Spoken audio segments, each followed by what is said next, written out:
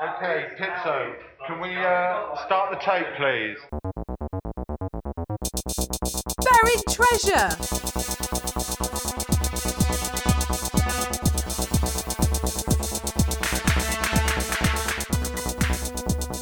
Last time on Buried Treasure.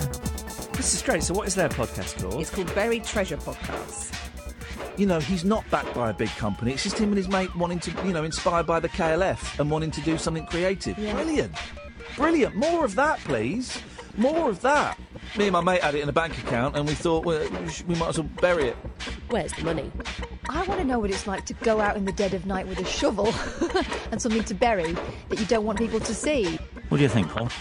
Where's the money? I like you, Paul. I like you a lot, and I like this idea, and I think it's absolutely brilliant, and I hope people buy into it. I think it's delicious, I think it's naughty, I think it's pretentious, I think it's an absolutely cracking idea.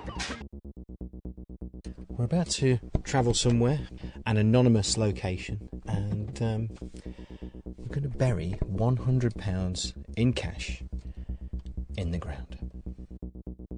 You know what digging sounds like. It's hard work. Pain is inevitable. Suffering is optional. Hi, Dragons. My name's Paul. I'm here today for a £1 million investment. I present a podcast called Buried Treasure, and what we do is we bury cash in the ground for our audience to find. I don't hand out £1 million cheques. I make investments. And when I invest in something, I expect somebody to give me the respect of explaining to me what their product is, what it does, why it has a market, and what you need my money for. I guess you can understand that after that little conversation from me, I would find it very difficult to invest in you. If you'd come in here with less of a sort of, almost a sort of a religious speech, I think you might have got a lot further. Well, I still have not got a clue how your turnover's broken down. It was your job to come on here and make us aware. We're on planet Earth in Dragon's Den. You would make my foot itch, mate. I've got a self-filled bath in Portugal.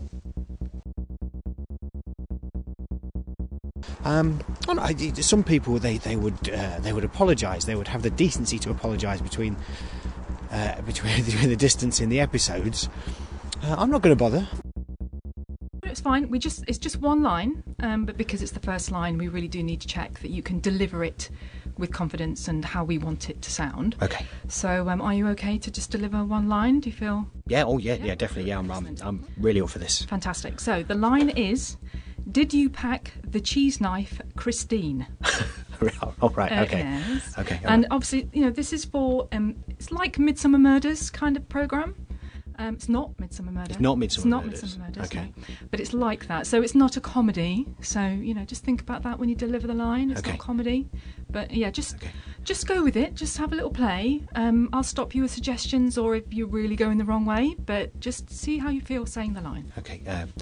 Christine, did you pack the cheese knife? No.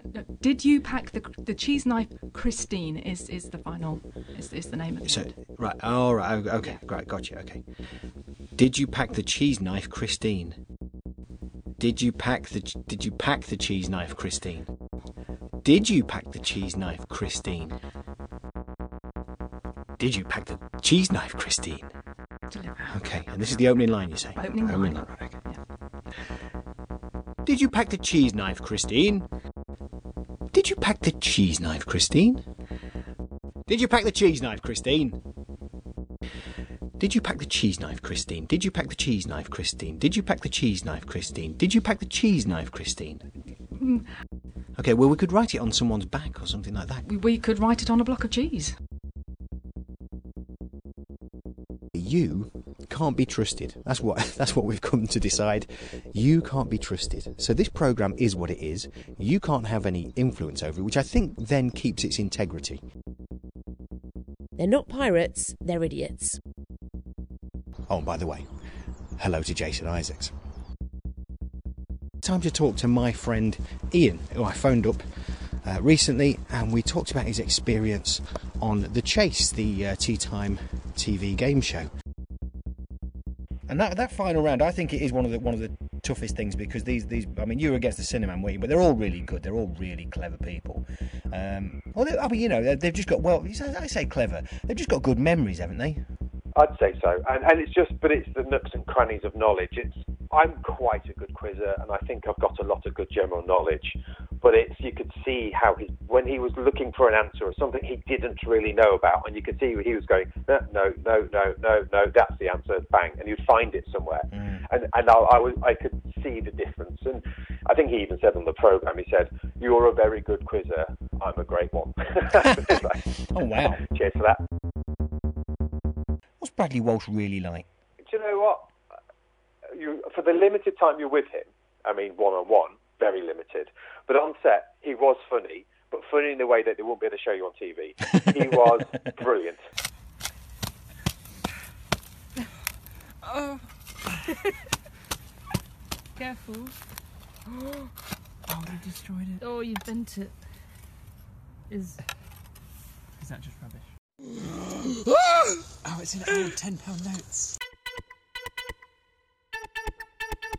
Buried treasure. So there you have it. They're the noises you could be making if you're the winner of Series 2 of Buried Treasure. I'm Paul Tyler. Hello, welcome along. It's early. I'm just waiting for a train to go and meet our producer in Lincoln, and then we're going to head off from Lincoln. So there's your first clue. Admittedly, it's not an over-generous clue, but we're not going to give away too much too soon. This needs to go for 6 episodes. But I'm really happy. I'm really excited. Could hardly sleep last night, like the night before Christmas, because in my bag I've got a microphone. Hello. A collapsible shovel and a biscuit tin, an old Christmas cookie tin with a lovely note to whoever finds it, and most importantly, £400 in cash. And this is probably the prime time to thank those who've helped us out in collating that money together, and without whom it wouldn't be such a generous amount. Springbok Computers in Lincoln. More of those later on in the series. And such a generous donation that was, that we were thinking of maybe splitting it or reducing the amount and adding that to the next series. But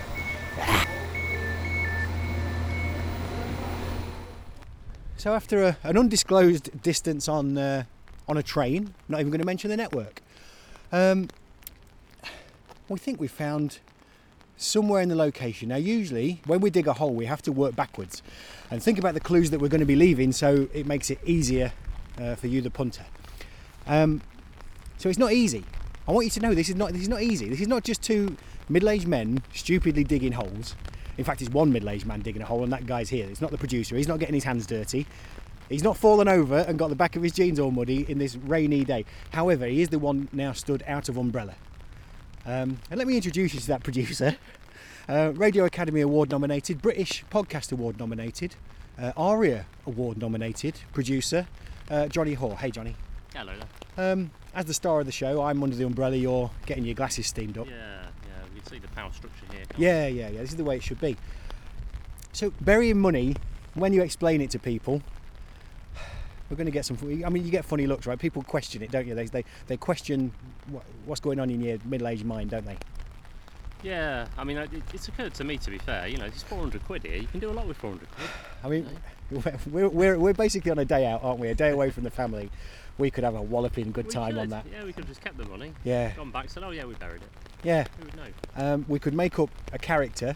Let's call him Mark 7893247, who's a plumber from Shrewsbury, and say, "Yeah, I found your money, boys," because that's how they sound in Shrewsbury. And instead, I don't think the rain's giving anything away. This is Britain. What are you expecting? Instead, we're stood somewhere, an undisclosed location, about to dig a hole, and then we're going to spend the rest of the day working out how we can give away this clue without it being too obvious too soon. We've got sponsors to feed, And now the hard work begins. I've got to dig.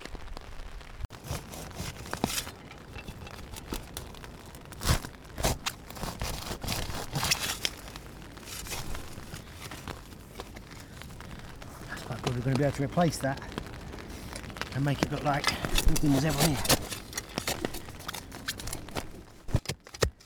I've forgotten how hard a work digging it is.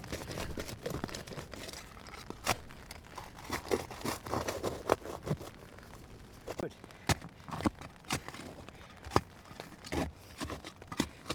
This is the buried treasure shovel of choice.